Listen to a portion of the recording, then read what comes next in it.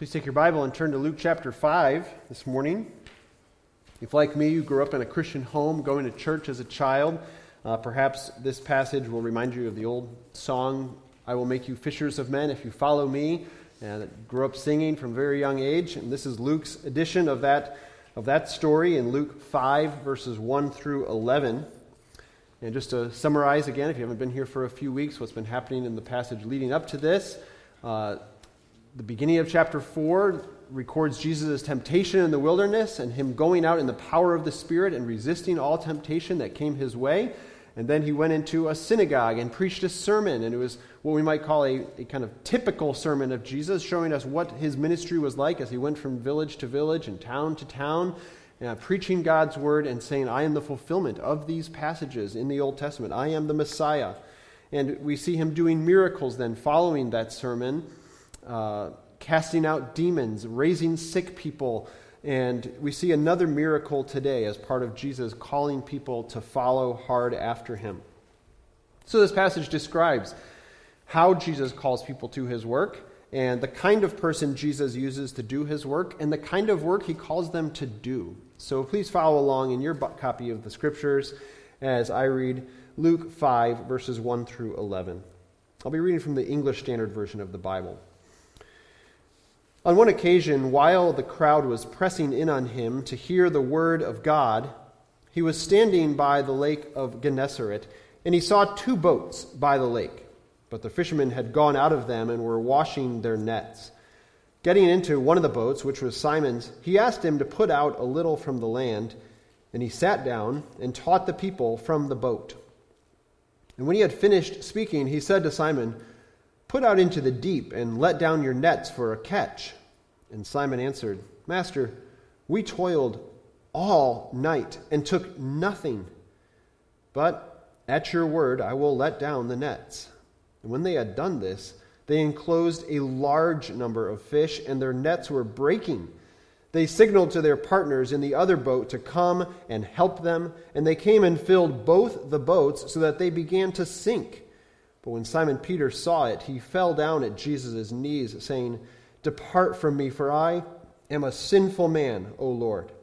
For he and all who were with him were astonished at the catch of fish that they had taken. And so also were James and John, sons of Zebedee, who were partners with Simon.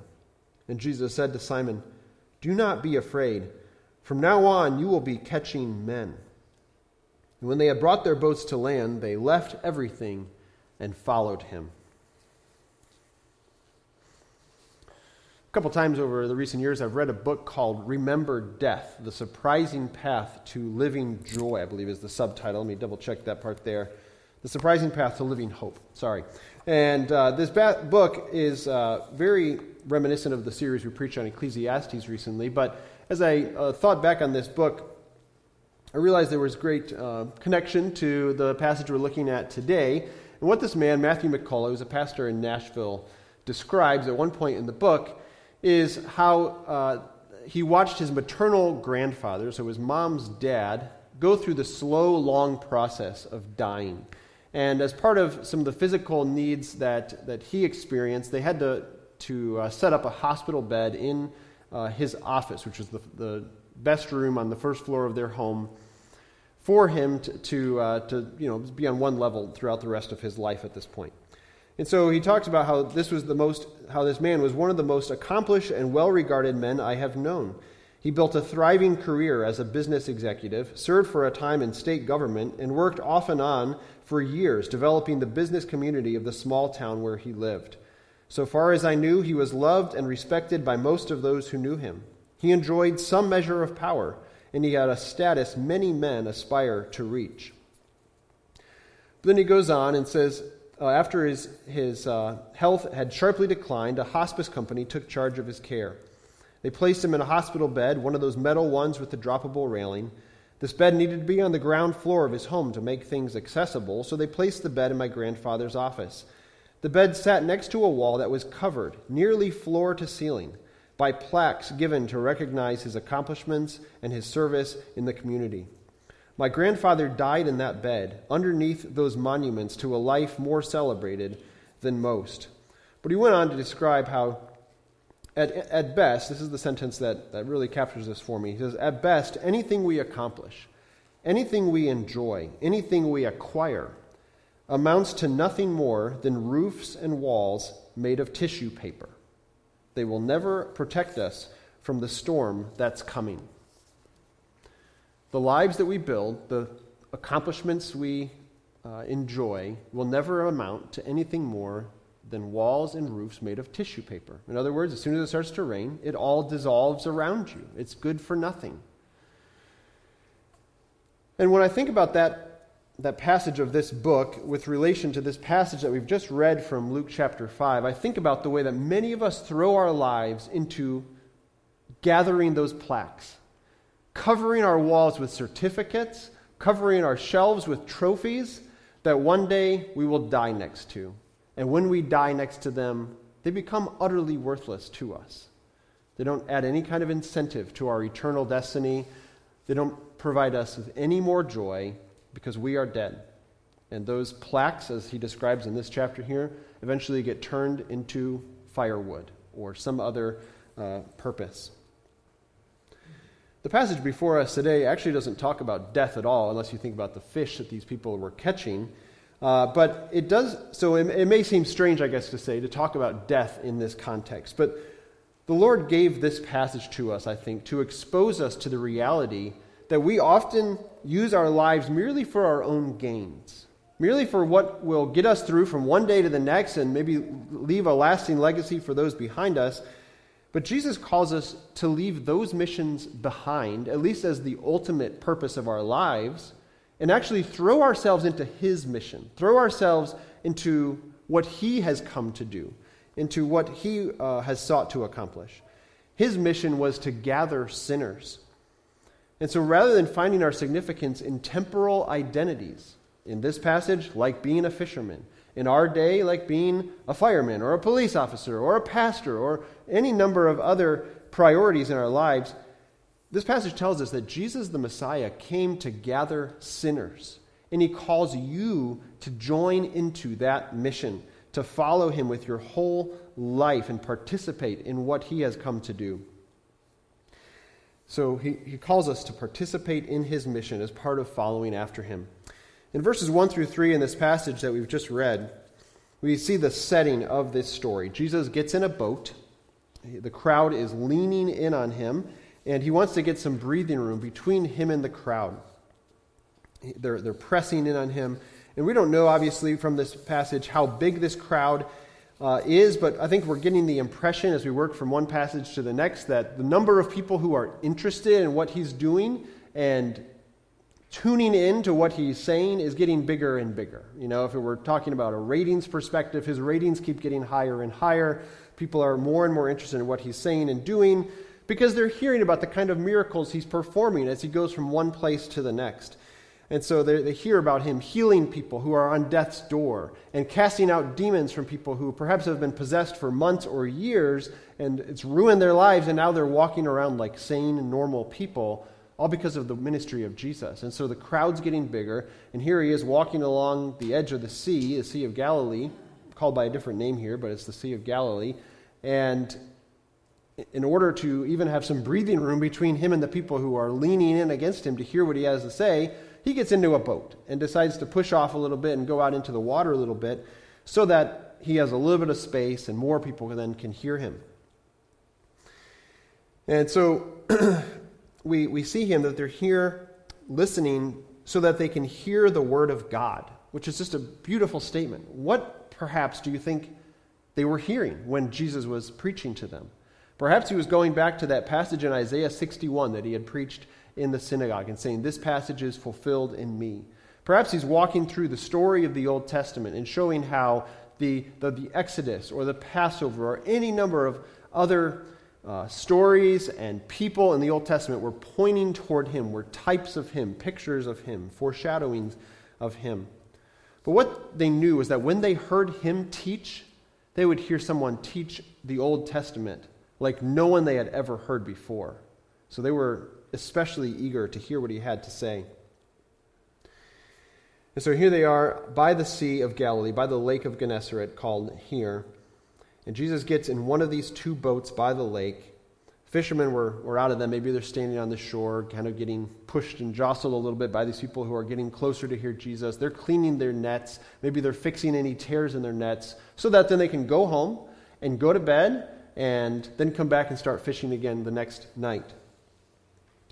And because, of course, he didn't have a microphone or a speaker system or anything, he wanted to be able to be where the most people could hear him. So he gets in this boat and he sits down.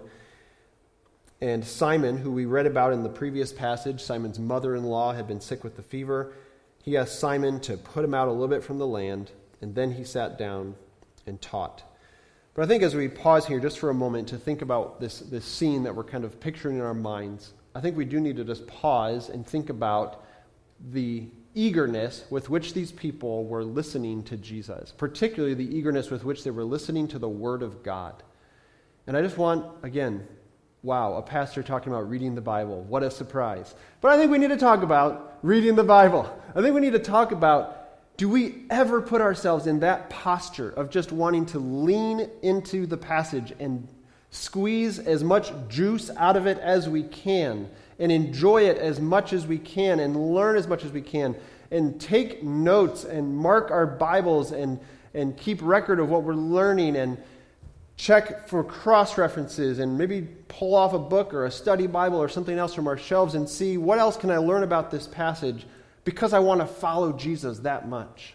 And I would just ask, if Jesus had been walking across the shore and you were there, would you have pressed in to hear everything you possibly could that he would say? And most of us would probably say, of course, I would want to hear everything he had to say.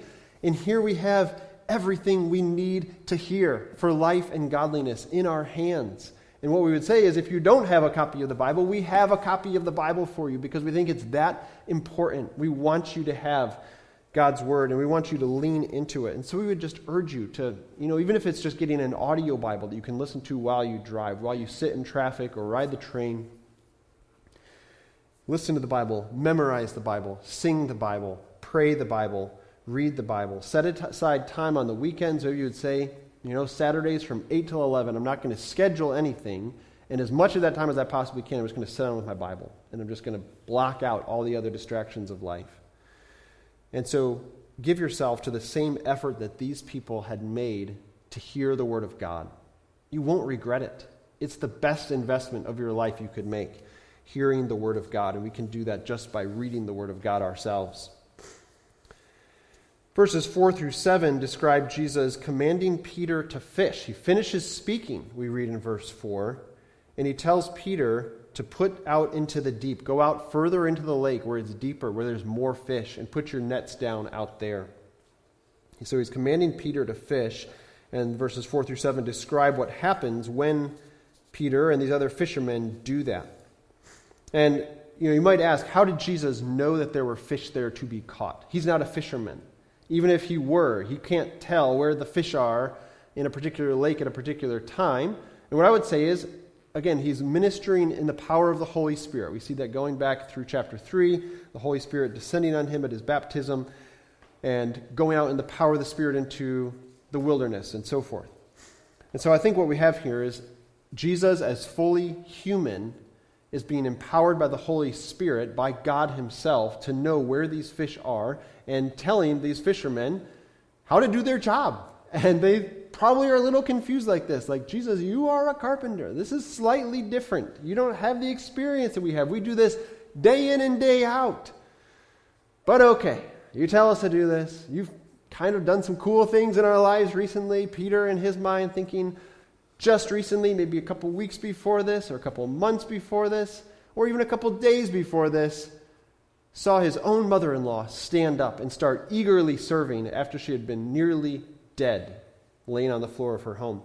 And so Peter says, okay, Master, a term of respect here, he says in verse 5, we've toiled all night, we took nothing, but at your word, because you say to do this, because you've proven yourself to be amazing recently in our hearing and in our seeing, we'll go ahead and do this. And so it says that at your word, I will let down the nets. And when they had done this, verse 6, they enclosed a large number of fish, and their nets were breaking. We don't know how many fish that equals out to. One of my brothers-in-law, each summer, he lives in Utah. He and my sister live in Utah with their 2 small children. And every summer they go to Alaska. That's where he grew up. And they go and he catches fish for a living all summer because it's amazing fishing, and he can make a lot more money catching fish in Alaska than he can building homes in Utah during the summer, even though you can make good money that way too.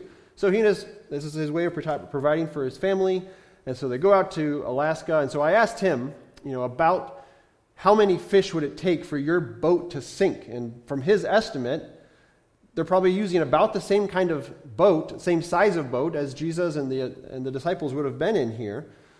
And so he basically said that you've probably got about 2,000 fish or so. If they're all about 4 or 5 pounds, somewhere in that range, you have to average it out, take into account aluminum boats versus wood boats and these kinds of factors. But he said at some points, their boats do get so weighed down by fish that if it's a wavy day, you're going to really be putting yourself in some danger because the waves will come crashing over the boat then. And so there's some questions here about exactly how many fish, but you're probably dealing with 10,000 pounds of fish in each of these boats if they're both sinking. That's amazing. This is the best catch of these guys' lives, and they're professional fishermen. And so, this is their equivalent of hitting a grand slam in the World Series. This is the best day of their lives as far as fishing could go. Their boats were so filled that they began to sink. And sometimes we may doubt God's power to intervene in our lives. Maybe these guys had just had another exhausting day. Maybe the day before this they hadn't caught anything either. And they think, what are we doing wrong? We're going out at the right time of day. We're using the right kinds of nets. We know this lake backwards and forwards. We know where the fish typically are at different times of the day. And we're getting nothing. And maybe they're starting to doubt, is this really how I want to be using my life? We need to remember that not only can God help us in those times of questioning in our lives as well, He is intent on helping us. He loves to minister grace to you. He does this in a variety of ways, of course, but sometimes, for instance, I can be discouraged at how few people, it seems, are responding to gospel invitations and turning in faith to Christ, repenting of their sin and following hard after Him. Maybe you're discouraged in the same way. But we do need to remember, again, as you often are probably aware, God works at a different speed than we do. God works in different ways than we might expect. And He is working in invisible ways. And this isn't the only place God is working. There are churches that are growing rapidly because sinners are coming in faith to Christ. There are entire countries where people are hearing the Word of God and responding because it's such refreshing news when they're living in the shackles of darkness their entire lives, and now they hear that there is life and light in a man named Jesus. God is working all over the world, and so we shouldn't be discouraged when we aren't seeing the kinds of gospel fruit that we would love to be seeing ourselves. But perhaps your discouragement in other ways. Maybe you have other messes in your life, and you're wishing that God would intervene in some way. And this passage, again, calls us to remember that Jesus is at work. God is powerfully at work on your behalf. He is working to encourage you, and even the hard days are part of His plan for your life.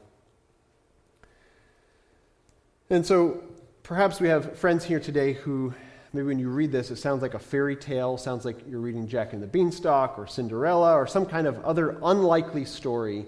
Say, I just don't know that this person, Jesus, is who deserves my worship, that there's anything about Him that makes me inclined to follow after Him.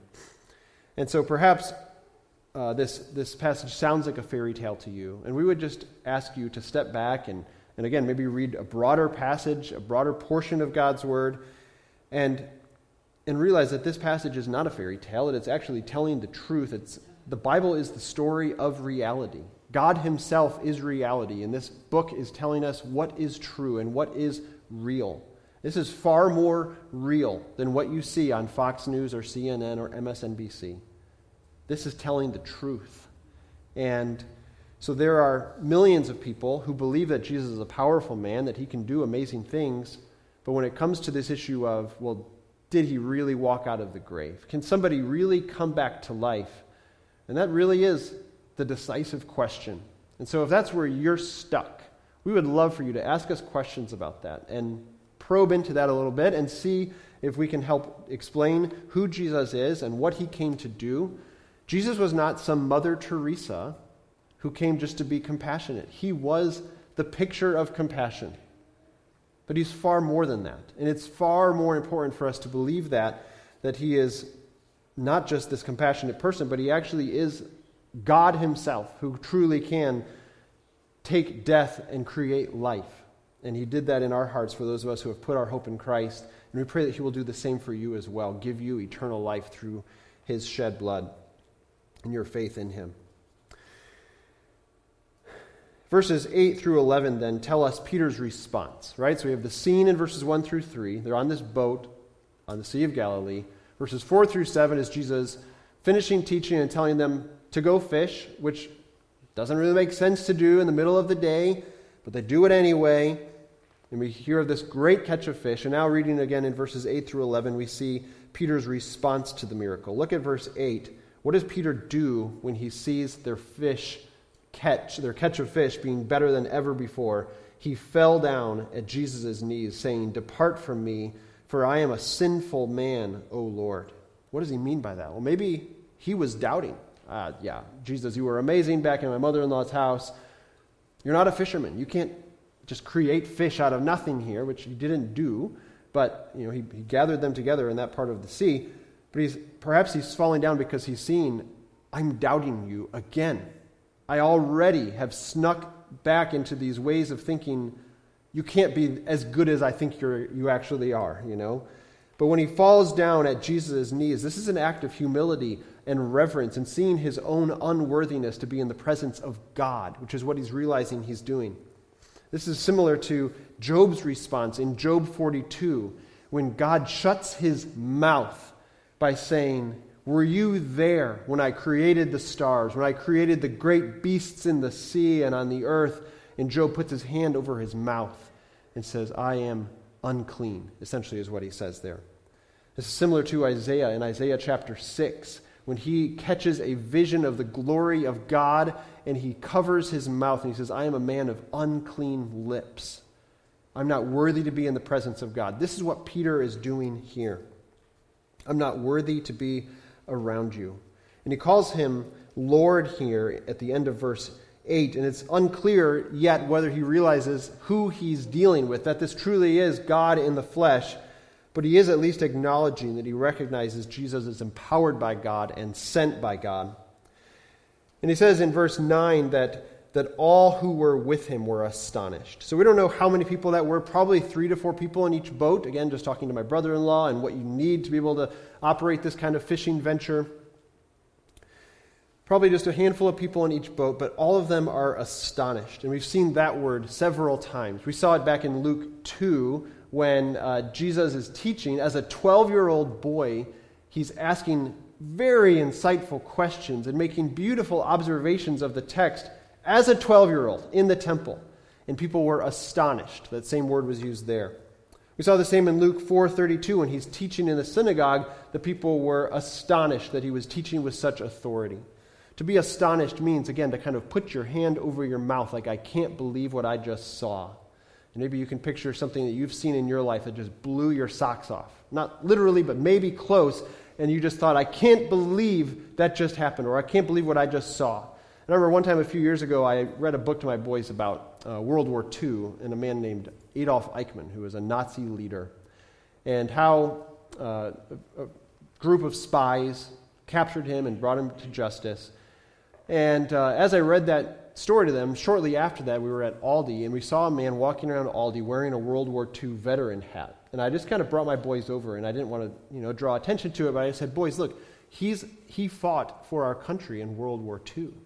And one of them, I can't remember who, put his hand over his mouth and said, "He helped capture Adolf Eichmann?" I was kind of like, well, maybe not exactly that part of World War II, but yeah, that same idea. But they just couldn't believe, like, that old man, I think he may have even been on a walker and, kind of hunched over, he helped our country in that war. And they were just astonished at the beauty of that, and at the sacrifice involved in that. And that's what these people were doing. They were astonished. They put their hands over their mouth. They said, "We are not worthy to be in this man's presence."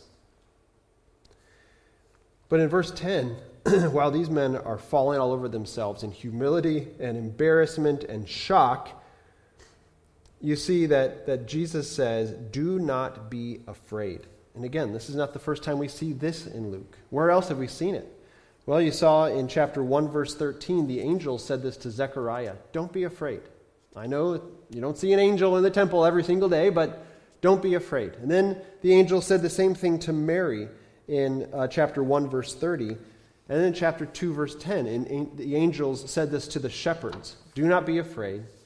Today, amazing things are happening. Unto you is born a child today. Why should they not be afraid? Why should these fishermen not be afraid in this scenario?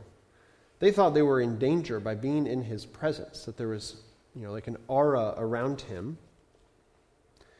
But he's saying, don't be afraid because good things are happening. This isn't a scary thing. This is a good thing. And he goes on to say, you will be, from now on, you will be catching men. He says this to Simon particularly. James and John are nearby as well, sons of Zebedee, as you see in verse 10. They follow Christ as his disciples as well. But from now on, you will be catching men. For the rest of your life, your mission won't be catching stinky, nasty fish. Your mission will be catching stinky, nasty men, actually. People who reject God and his ways in their lives. Your mission is so much bigger and better now. And the rest of the New Testament, particularly the Acts of the Apostles and then the letters that they wrote throughout the rest of the New Testament, show what it looked like for these men to follow hard after him and to preach the gospel everywhere they went and do amazing things in his power. And when we are rescued by God's grace and we have come to a point of repentance over our sins, we are then included in God's mission as well to call other people to respond to his grace. And so what that means is that your salvation is not just for your benefit. Sometimes we present the gospel to people as if getting saved is really a man-centered activity. Like, this is what's best for you. Yes, it is, obviously. This is why we tell people with such compassion and energy that Jesus is their Savior, can be their Savior, if they trust in him alone. But when we leave it there, it sounds like this is kind of a man-centered perspective. Like, this is what's good for you, but it doesn't really matter for anybody else. No, it matters for other people. When you get saved, then you're part of God's team of ambassadors to go and spread the good news to other people as well. So this passage is clear that our salvation is for God's glory and for the good of other people. So we want to ask very practically, what does it look like to participate in catching men for God's kingdom, for salvation? Let me just give you 6 very practical ways to participate in catching men and in this mission that Jesus has called us to. And the first is simply to be around unbelievers. If you're going to be in a monastery, you're not going to have any kind of interaction with the outside unclean people, those nasty people that we're trying to win for Christ. If you're going to cloister yourself away and just say, no, I'm just going to hang out with people who are most like me, you're not going to have any opportunity to share the gospel with other people. So be around unbelievers. And maybe that's going to mean joining the chess club or hanging out, instead of just reading at home, go read at a Panera or a Starbucks or someplace like that so that you can be around people and have conversations with people. Let me just tell you, I hadn't even thought about mentioning this, but back in the spring I was studying at a Panera one day, and this was when everything was on Zoom still at that point. Maybe it was last fall, but at that point Panera wasn't open. So let's go with sometime January, February, and there was a girl studying for a test at the table across the aisle from me, and another college-age girl walked up to her, and she had a business card printed out. She said, hey, my name's whatever. I go to whatever church, and she said, I just want to include you. We have a college-age Bible study on Thursday nights or whatever day of the week it was that day. I was going to see if you wanted to join. If so, here's the link. You just, type this link in, and you can join us for our Bible study. And they just kind of had this quick conversation. It was obvious. She just saw an opportunity. Hey, there's another college student just like me. Who knows where they go, whether it be College of DuPage or something, but she obviously had eyes open to seeing where can I engage people, and she had come prepared, having the Zoom link there and the password and all that, so that this lady could have the Bible study with her. And I was just so grateful to see this young girl taking an opportunity for the gospel to that other student. So be around unbelievers so that you have these opportunities. Secondly, get to know them and love them, which often means listening to them. It often means letting them tell their story rather than you telling them your story. So know them and love them. Third, be patient and earn their trust. You're not going to see conversions every time you start opening your mouth about who Jesus is. So be patient. Again, don't despise the day of small things. Maybe the day of small things is giving a pan of cookies to your neighbor and then doing it again a couple months later and showing them that you're for them, that you are on their side, that you're available anytime you can help them. Ask them good questions. Find out what their career is and what makes them tick so that you have inroads into their lives and you know what their lives are characterized by. Fifth, know the gospel backwards and forwards so that you can get from any point of the gospel story, of the message of the Bible, to another point, and you can connect the dots for these people from wherever the conversation goes. And then sixth, remember, saving people is not your job. We pray for conversions, but we don't arm wrestle people into getting saved. You are not a commission-based salesman. If somebody walks out without buying your mattress, it's okay. If someone walks out without converting right in front of you, right there, it's okay. The truth you gave them, the winsomeness with which you spoke, the beautiful way you sought to be persuasive instead of the ugly way, all of that makes a difference long after they've left. And you don't know where their mind's going to go about that conversation later on, whether they'll read that 2 Ways to Live tract or that Bible or whatever else you give them some other time. Maybe they'll read it. You don't know if maybe they'll interact with somebody else the next day who also goes to our church or who goes to another healthy church, and they'll hear the gospel another way, and seeds will be planted this way and that way, and watered this way and that way, and eventually God will give the increase. And so trust God to do that. But in all of that, what we're trying to remember is that God has called us to participate in this mission of catching men. That this is what God calls people to do.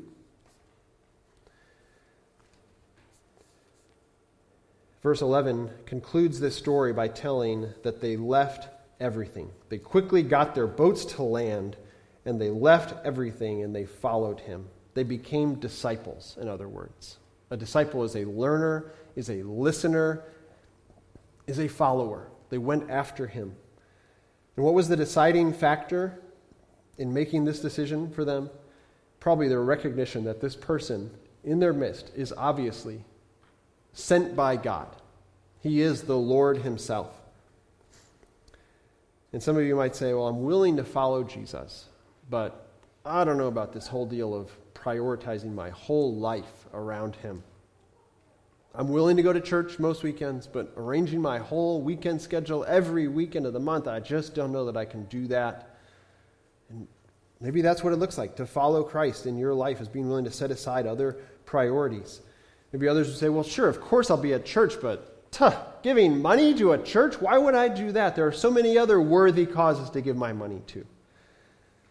Following Jesus means being willing to use your life and your gifts and your time and your money for God's glory, for God's mission, even if it doesn't make much sense in an earthly economy. In Peter's case, along with these other disciples, it didn't make much sense to bring those nets loaded down with fish back to the shore and then leave them there, flopping around on the edge of the Sea of Galilee. It would have made a bunch more sense to say, hey, let's do it again tomorrow. I mean, look at the amount of money we're going to make when we take all these fish to the markets today. But they recognize that following Jesus is of surpassing value, like we read in Philippians 3 today. It is far better to leave behind the things that this world would say, this is what's valuable, and follow Christ. Luke writes later in his gospel, we'll come to it later on, if a person gains the world but forfeits his own soul, you've lost everything. Maybe you had all the plaques. Maybe you will die like Tom Brady under a wall of 8 Super Bowl rings or whatever number he has. It's ridiculous. But you know what? When he dies, what are those worth to him? Nothing. Maybe you'll have all the plaques and all the certificates, but you're still going to die. And this passage urges you to look beyond what is of surpassing value, not just what's valuable, what is of surpassing value, incomparable value in its being part of God's kingdom and calling people to participate in his mission. This passage that he gathers tells us that he gathers sinners, that he catches a great amount of fish, reminds us of passages like Isaiah 40, verse 11. He will tend his flock like a shepherd. He will gather the lambs in his arms, obviously using a different metaphor here, but just saying he will continue to bring people into his kingdom. Isaiah 56:8 says, "The Lord God who gathers the outcasts of Israel declares, I will gather yet others to him besides those already gathered." That's what he's doing now. He's gathering people into his flock, into his pasture. And all of these passages remind us of Genesis 12, where the Lord told Abraham that through him the Lord would bless all nations. And then in Matthew 28, he says, "Go and make disciples of all nations," connecting Genesis 12 with Matthew 28, saying our goal of getting the gospel to all people is part of God making his name famous and fulfilling his promise to bring blessing to all the nations. And he uses us as the church as part of the process of bringing in the nets full of fish into his kingdom. And once the Lord has saved us by his grace, his mission becomes our mission. What is of great value to him becomes of great value to us. And this new vocation or venture just infuses our lives with eternal significance, so much greater than those plaques we put on our walls and eventually die under. And so if you are a Christian today, praise God, and seriously, take a moment to praise God for gathering you into his net, for pulling you into his kingdom. And now follow him with all that you are and all that you have, and call others to do the same. And if you're not a Christian, again, can we just take a moment to thank you for being here?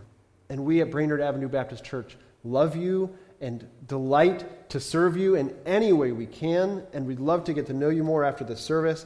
But we want to urge you to turn in faith to this one who calls you into his glorious kingdom.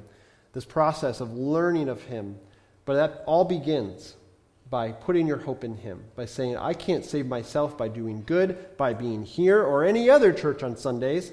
I can't give enough money. I can't do enough for the poor. I can't do anything to justify myself, to make God love me more. We put our hope in him.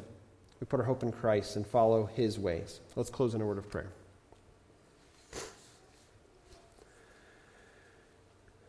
Lord, we stand in awe of saving grace, of the fact that you have gathered us together as your people. We have all lived lives of rebellion, of sin, of self-serving pleasure, and you did not refuse us because of that. Rather, you pursued us because of that. And we give you great praise and admiration, truly. We stand with our hands over our mouths and say, what astonishing grace. Thank you for Christ and for the privilege of serving in his mission. And may you make our church a beacon of hope to the people in this community and in our lives. And may you give us grace to follow you faithfully as your disciples. In Christ's name, amen.